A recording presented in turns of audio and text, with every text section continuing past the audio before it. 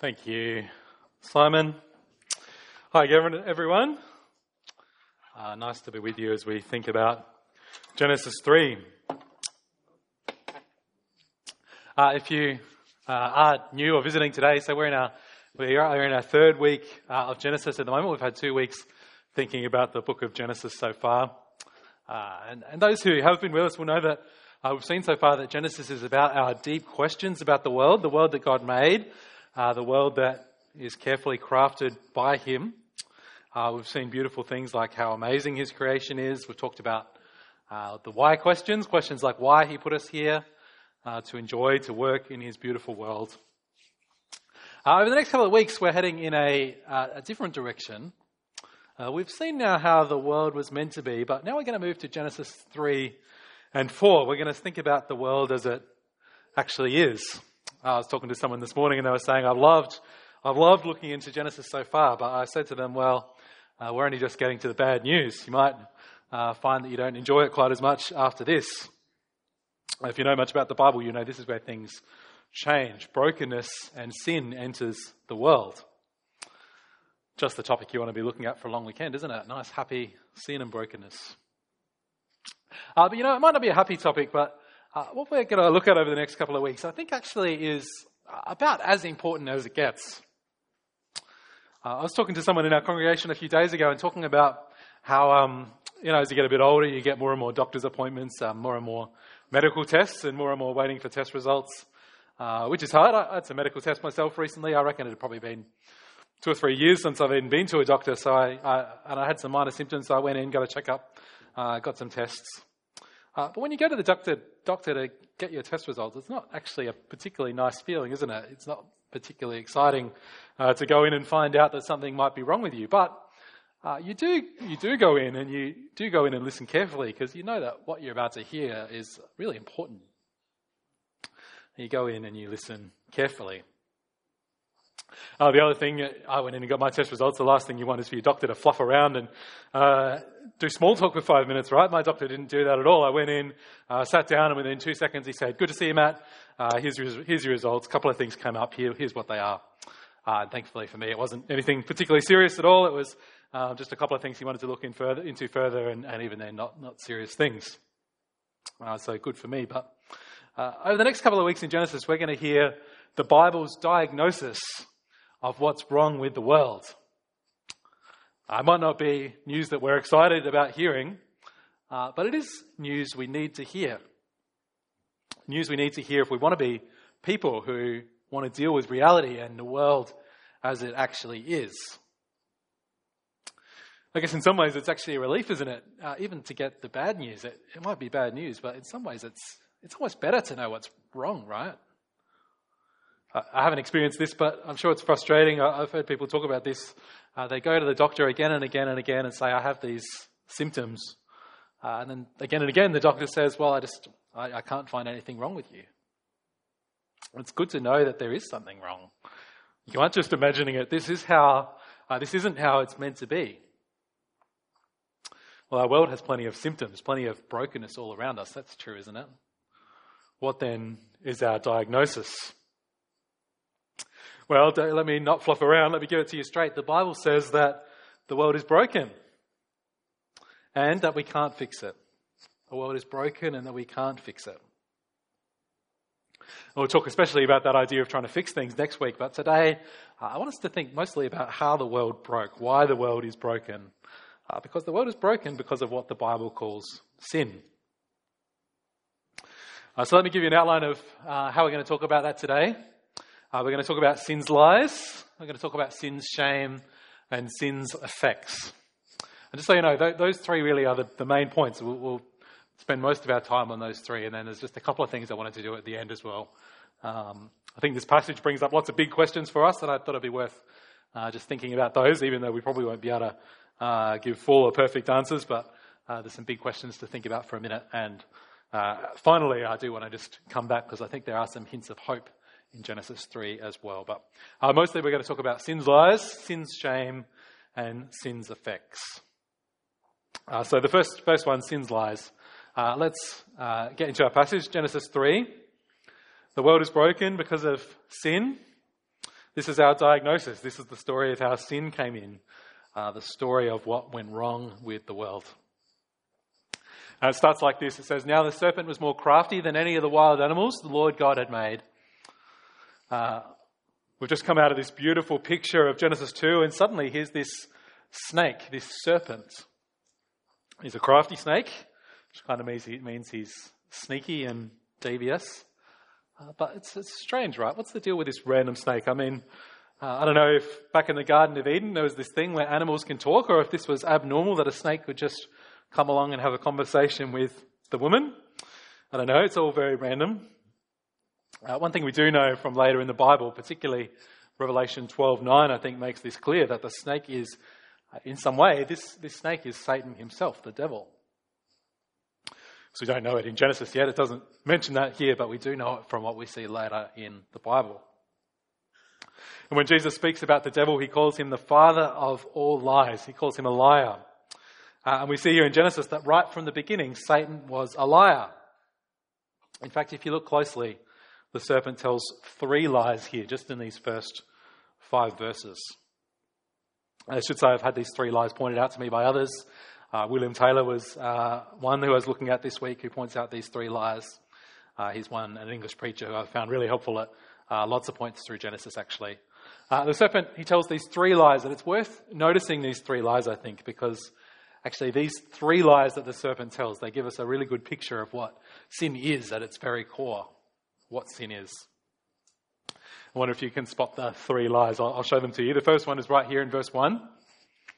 The serpent says to the woman, "Did God really say you must not eat from any tree in the garden?"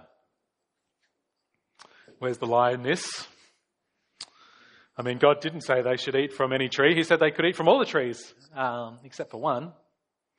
So there's maybe just this tiny little bit of truth that's then twisted and changed to be mostly lie here. Kind of that twisted half-truth, which is often the most dangerous sort of lie. Think about what this lie is at the core, what this lie is underneath. Pay attention just to one word for a minute. That third word of what the snake says, really. Did God really say? I mean, why use that word? The NIV does a good job of translating it, actually. It's a word that's normally used for something positive, but here the serpent seems to be using it in a negative way, which means, it's our dictionary definition of irony. So what does that mean? I mean, think about how the serpent then would have said it. He would have said, Did God really say that? He really said that? I mean, you're kidding. That's hilarious. He really said that you couldn't eat trees from your own garden. Wow, that's pathetic. It's irony, right? It's a slur. And what's the lie behind it? God really said that. Well, he's just a spoilsport, isn't he? He's just trying to stop you having any fun. He doesn't know what's best for you. Live a little. It's not an unfamiliar lie to us, is it? Did God really say that we should keep sex for marriage? Gee, that doesn't seem like God knows how to have any fun. Does God really say to make church a priority and miss out on Sunday brunches every week? Surely not. He really said you can't eat from any tree in the garden. What's the lie? The lie is that God doesn't know what's best for us. The lie is that we'll have happier lives without him. The lie is that God is a spoilsport. All you have to do is look back at the first couple of chapters of Genesis to see how ridiculous this lie is. God created the world. He made it perfect. He made it beautiful. Adam and Eve got to live in this beautiful garden with perfect intimacy. God isn't a spoilsport. He's the God who carefully crafted a perfect place for us to live and knows what's best for us in a way that no one else could. He's the one who made us, after all. Or something like that is what Eve should have said, right? But let's have a look at what she does say. What she does say is okay, but she kind of sounds to me like she's already doubting. So the woman said to the serpent, Oh, we may eat from the trees in the garden, but God did say you must not eat fruit from the tree that's in the middle of the garden. You must not touch it or you will die. And here's the second lie from the snake.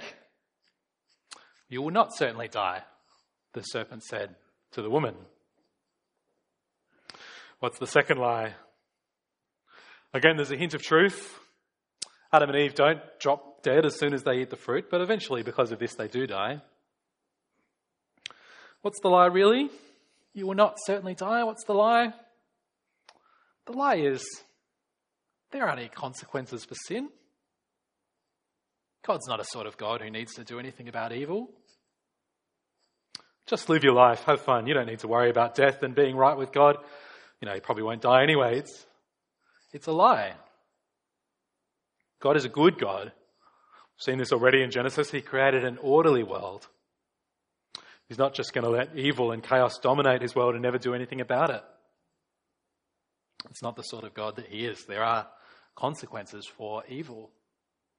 There are immediate consequences. Of course, sin brings pain into our lives and others' lives. Have an affair. Don't worry about that addiction. It won't hurt anyone.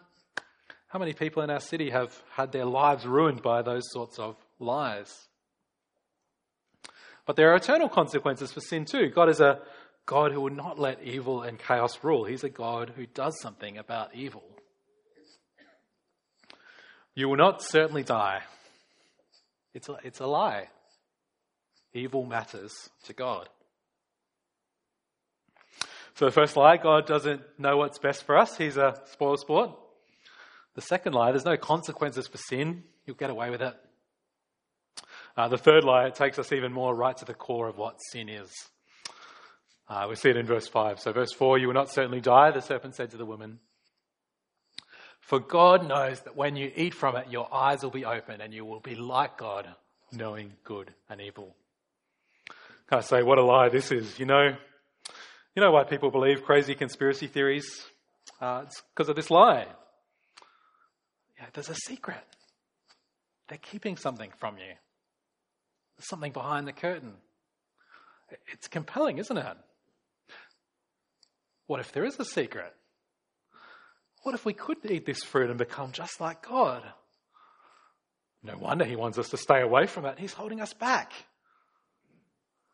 Maybe if we ate this fruit, we wouldn't even need God. Who's going to tell us what's right or wrong then? We can decide for ourselves.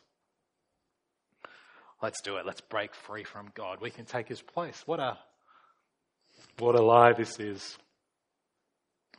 It's a compelling lie, but it's so wrong. The fruit was never going to make humans like God.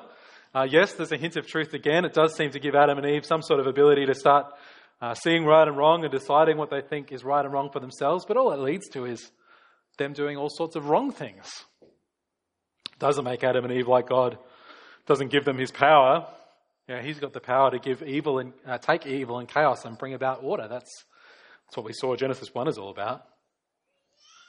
The only power this fruit gives is the power to create more chaos. And yet this is still a lie that plenty of us fall for. I could put myself in God's position. I might decide for myself what's right or wrong. I might be a bit fairer than what God is actually. That sin isn't so bad. Or, I think society's ready to move on from God. I think we're ready to run things ourselves. Time to leave those fairy stories behind. It's a lie.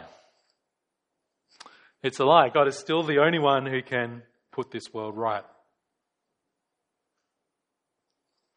If you ever wanted to know what sin is at its core, it's not just about doing the wrong thing. That's part of it, but that's more a product of sinfulness rather than sinfulness itself. What is sin? It's believing and acting on these lies. One of them, all of them. God doesn't want what's best for me. God doesn't care if I do the wrong thing. I can decide right or wrong for myself. I have a theory. I'd be interested to know if you agree with this. I reckon pretty much every time we sin, we believe one or all of these three lies.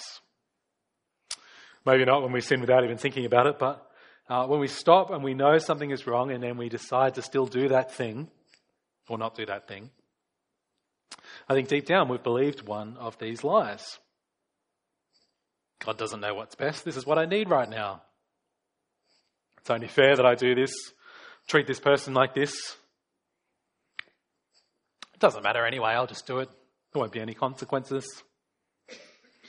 Yeah, I don't even think it's so wrong anyway. He's a spoilsport, he doesn't care. He needs to get out of the way and let me live my own life. Believing these lies, acting on these lies, I think that is what sin is all about. Here's something that you might like to try sometimes. I do this sometimes. Next time you catch yourself in something that you shouldn't have done or failing to do something that you should do, maybe try asking yourself this question. What lie did I believe? At the core of it, what lie did I fall for? You know, the tragedy is, as we look at what we've seen in Genesis so far, it's very clear this is God's world. He knows how to bring about good. He knows how to give us joy and rest and how to perfectly enjoy his good creation. He only ever wanted good for us, a good and perfect world. And yet when we say that he doesn't want what's best for us, when we say that we can go against him and there won't be any consequences, when we say that we can put ourselves in his place, well, we're rejecting everything good that he's made. We're rejecting order and choosing to go back to a world in chaos, being fooled by sin's lies. Let's go to our second point then. We're going to accelerate and move a bit faster from here. Sin's shame. As we know, Adam and Eve end up eating the fruit. We'll take a look, verse 6. When the woman saw that the fruit of the tree was good for food and pleasing to the eye and also desirable for gaining wisdom, she took some and ate it. She also gave some to her husband who was with her. Adam was there too, hey? Could have said something earlier, couldn't he? Her husband was with her and he ate it. Look at how quickly things change. Then the eyes of both of them were opened and they realized that they were naked. So they sewed fig leaves together and made coverings for themselves. I try and picture what might have been going through Adam and Eve's heads at this point. I wonder if for a minute they thought they might have gotten away with it. You know, they cover up their nakedness. Oh, maybe we're okay. But we can tell that things are pretty obviously different, aren't they? Suddenly Adam and Eve are feeling things like shame. Verse 8, then the man and his wife heard the sound of the Lord God as he was walking in the garden in the cool of the day. Now, that first bit of that verse is so tragic, I reckon. It's like this last picture of how beautiful things had been up until now. God, who would come and walk in the garden in the cool of the evening. He'd come and visit Adam and Eve and spend time with them and enjoy the garden together. What an intimacy with God they enjoyed. And yet they heard God and they hid from the Lord God among the trees of the garden. They hide from God. When God finds them, they play the blame game. Adam blames Eve. Eve blames the snake. Straight away they know they've done the wrong thing. They're filled with shame. It makes me think of, I've got this weirdly strong memory from when I was about 9 or 10. I can't even remember any of the details. I know I'd been allowed to play with some special toy. I don't even know what it was. Don't think it belonged to me. I was allowed to play with it on the condition that I didn't take it outside. And not only did I take it outside, I took it outside and then forgot about it and left it outside. And I remember, because I hadn't even done it deliberately, it was just being stupid and thoughtless and getting distracted. I'm a bit vague on the details, I can't remember everything, but what I can remember clearly is when my parents came to me and asked where the toy was. I remember instantly realising that it was outside and that I'd forgotten about it. I think it probably sticks so clearly with me because I know that I kind of didn't mean to do it, although I definitely was in the wrong. I remember instantly realising, oh no, it's outside. I'm totally guilty here. Like Adam and Eve, I remember trying to scramble and I think I maybe lied and said, I reckon it is inside, let's go look for it. Maybe made some excuses. What excuse can I give? But all I was feeling was shame at a deep level. I'd done the wrong thing and I couldn't take it back. Sin does make us feel shameful sometimes, doesn't it? I was talking to someone only a few days ago, talking about how often they come to church and they often just feel shame because they know they're coming before God and they know that in some way during the week they've gone against him. Can I say in some ways shame is not the worst thing you can feel. feeling shame is a sign that we've stopped being fooled by sin's lies and realised the truth that we've done the wrong thing. At least when you feel shame, it's a sign that you've noticed that you've been fooled, right? One thing I said to this person I was talking to, that in some ways it'd be more worrying if you never felt shame, because maybe that would be an indicator that sin's lies have got us totally convinced, hook, line and sinker. Sin's lies, sin's shame, thirdly, sin's effect. If you've got Genesis open in front of you, you'll notice in the first half of Genesis 3, there's this story with the fruit and Adam and Eve eating the fruit. In the second half of the chapter, you'll see there's all these little offset bits, almost like little poems. The whole section, verses 14 through to 19 to be exact, we call these the curses. God has seen what Adam and Eve have done, and now we see what he's going to do about it. Remember, he's not a God who can see evil and not do anything. God's seen what Adam and Eve have done, and now we're going to see what he's going to do about it. There's a curse for the snake, verses 14 and 15. The snake now has to crawl on its belly. Maybe snakes would have had little legs and walked around if it wasn't for this today. There's enmity between the snake and the descendants of Eve. Constant battle between the snake and humans. Most people don't like snakes, do they? I mean, ever noticed that? I wonder though if the point is more about constant battle between humans and actually Satan, who keeps trying to deceive us with sin's lies. There's also curses for Eve. Childbirth is painful now. It's true. Enough said. There's curses for Adam. Work now, it's not the perfect picture of Genesis 2. There's thorns and thistles. There's sweat. There's no happy ending. Dust you are, and to dust you will return.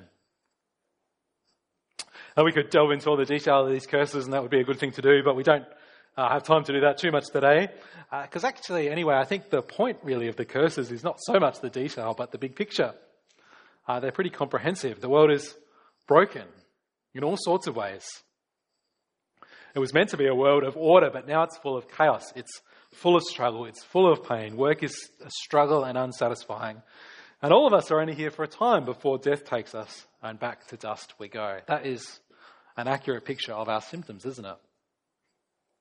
Now, I've only been a pastor for a year and a half. Love it. Love my job. But one thing is, I know there's other jobs like this too, but being a pastor, you certainly see a little bit more of the brokenness. I think you pretty quickly realize as you talk to people and you hear what's going on, that things are even more broken under the surface than what we see on top. This is our doctor's diagnosis. This is the bad news. We're getting it straight. Doesn't pull any punches. But at least we can make sense of what we see around us. Yes, the world is broken. The world is under a curse, and it's our fault. We're all fooled by sin's lies. When we realize we've been fooled, we all feel sin's shame, and we all live with sin's effects. It's hard to hear, isn't it? But there is also that sense of relief in knowing that at least what we experience, we know that it's not actually how it's meant to be. We haven't been imagining it. Something is wrong. Now, we've got a couple more things to quickly think about. We've got big questions and hints of hope. So there are a few really big questions that come out of what we've just looked at. Some of you might be asking these questions already as you're listening along. Some of us won't be. They're way too big to answer properly in the time that we have. But there are a few things we can say. Let me, I think, show you some of the big questions that come out of what we've been looking at today. First one, what does Adam and Eve's sin have to do with me? Anyone wondering that? Fair question, really. I mean, why does the sin of these two people who lived thousands of years ago or whatever, why does the sin of these two people that we don't really know have anything to do with us here in Adelaide in 2021? Some of you might know, actually, that this is a big question for theologians, a big kind of debated question that smart people, nerds like to talk about and write books about. What's clear, I think, is that Genesis is the story of how things began. Genesis is about what happened, but it's also the story about what always happens. You know, the story that we've read in Genesis 3, it's all of our stories.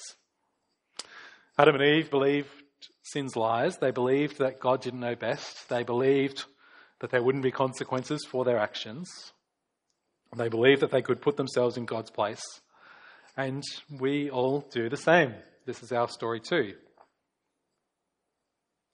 The question really that the theologians love to talk about is why? Why do we all seem to act like Adam and Eve? Why do we all follow them? Is there something in our genetics, in our DNA that actually changed back in the Garden of Eden?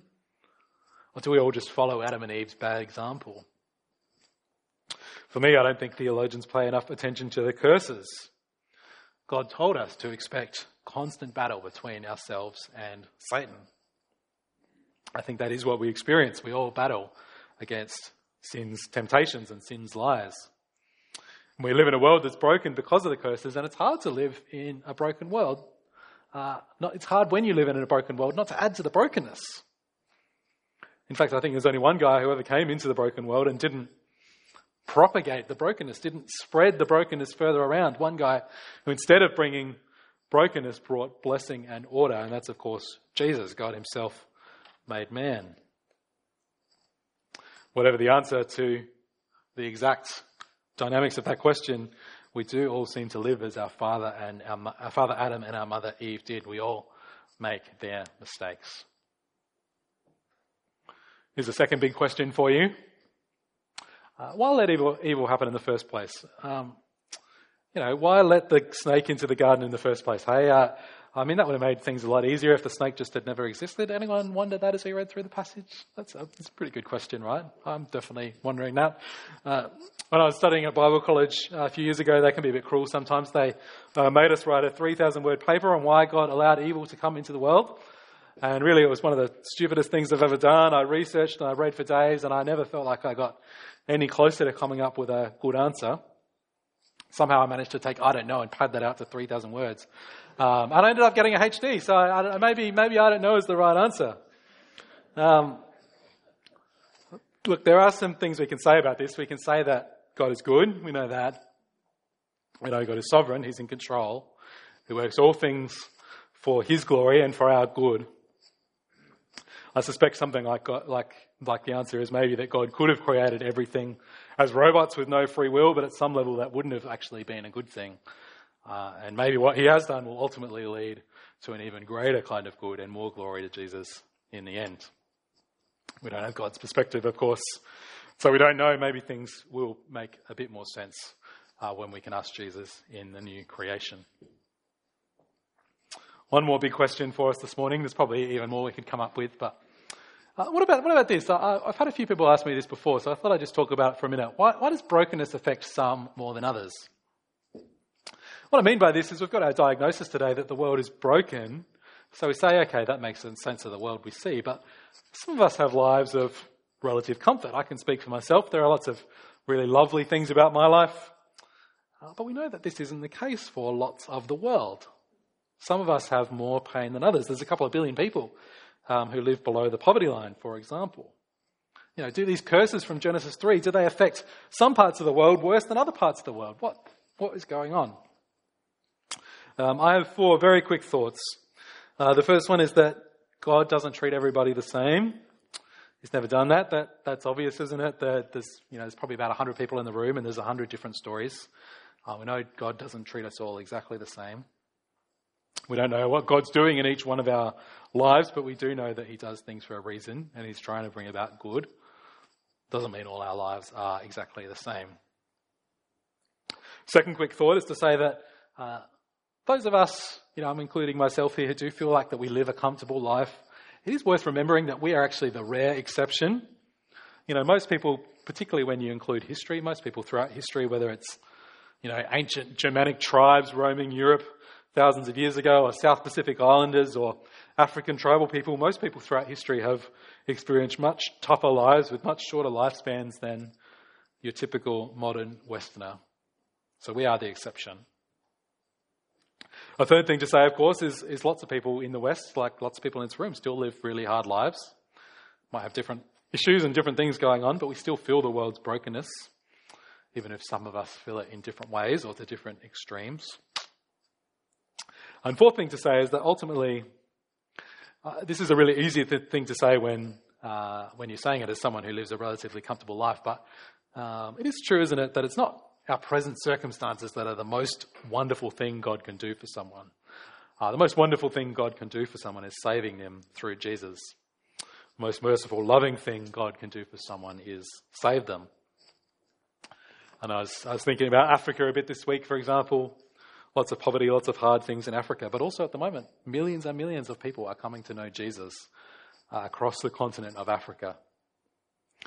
So I wonder if we are wondering why God isn't kinder to Africa, for example. Well, maybe we should actually think, well, actually, what he is giving them is he giving them the most important thing, and that's bringing people to Christ.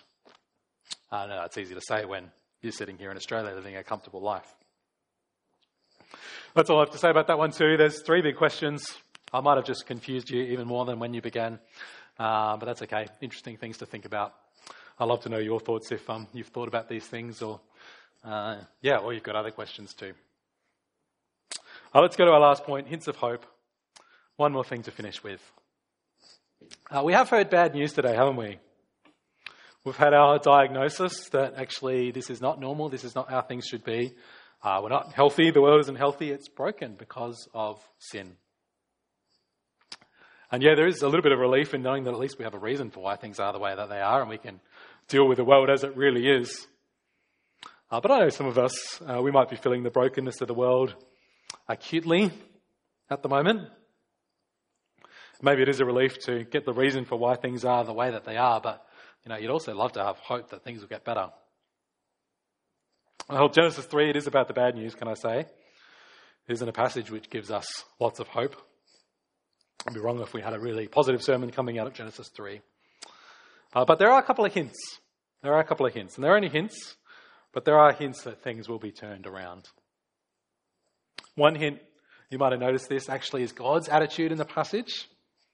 Yeah, we see God's justice in Genesis 3, but we also see his compassion.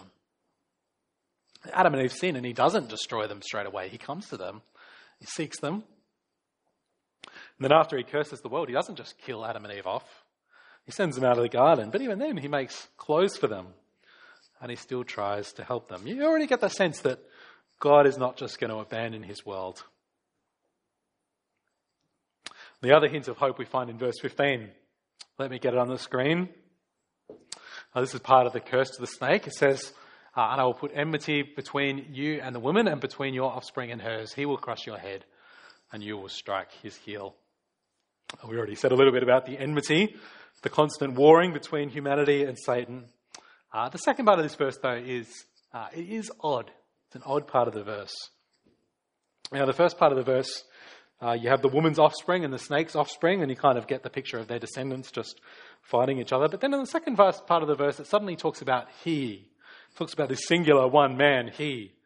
And actually, who's he going to crush? He's not actually going to crush the snake's descendants. It actually says he will crush your head.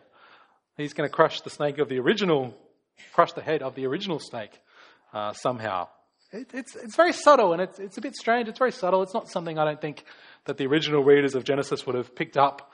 But I do think as people who know the story of Jesus, when we then go back to read Genesis again, we are meant to actually see hope in this verse. We're meant to see a promise that one will come who will crush Satan once and for all. And that constant warring, Satan tempting us with sin's lies, and then when we do sin, Satan is called the accuser. He can rightly accuse us and call us guilty of what we've done and demand punishment. Well, when Jesus came to earth, he was tempted by Satan's and sin's lies, and he stood firm. And when he died, he took the punishment we deserved. He took away Satan's accusation. For in Jesus, Satan cannot say that you are guilty and you deserve punishment. Because in Jesus, we are forgiven and our punishment has been served. Satan's got nothing left to say. Genesis 3 is the bad news. It only gives us tiny, tiny hints of hope. But as we see the rest of the Bible story unfold, we do see that Jesus is the serpent crusher. He did resist sin's lies. He removes sin's shame. And when he comes again to bring about the new heavens and the new earth, he will deal with the curse and with sin's effects. Let's finish there. Let me pray for us. Father, we thank you for your word, even when it's hard, when it's given us bad news. We thank you that your word is still true, that it deals with the world as it actually is. Help us all as we go about our lives, knowing that we live in a world of brokenness and experience lots of pain. Father, we've seen today what sin is. We've seen sin's lies. We confess that we've too often believed sin's lies and acted accordingly. This morning we ask your forgiveness. And Father, we thank you today for Jesus. We thank you that he resisted sin's lies. He deals with sin's shame, and he will one day remove fully sin's effects. Help us to live for him, and we pray today in his name. Amen.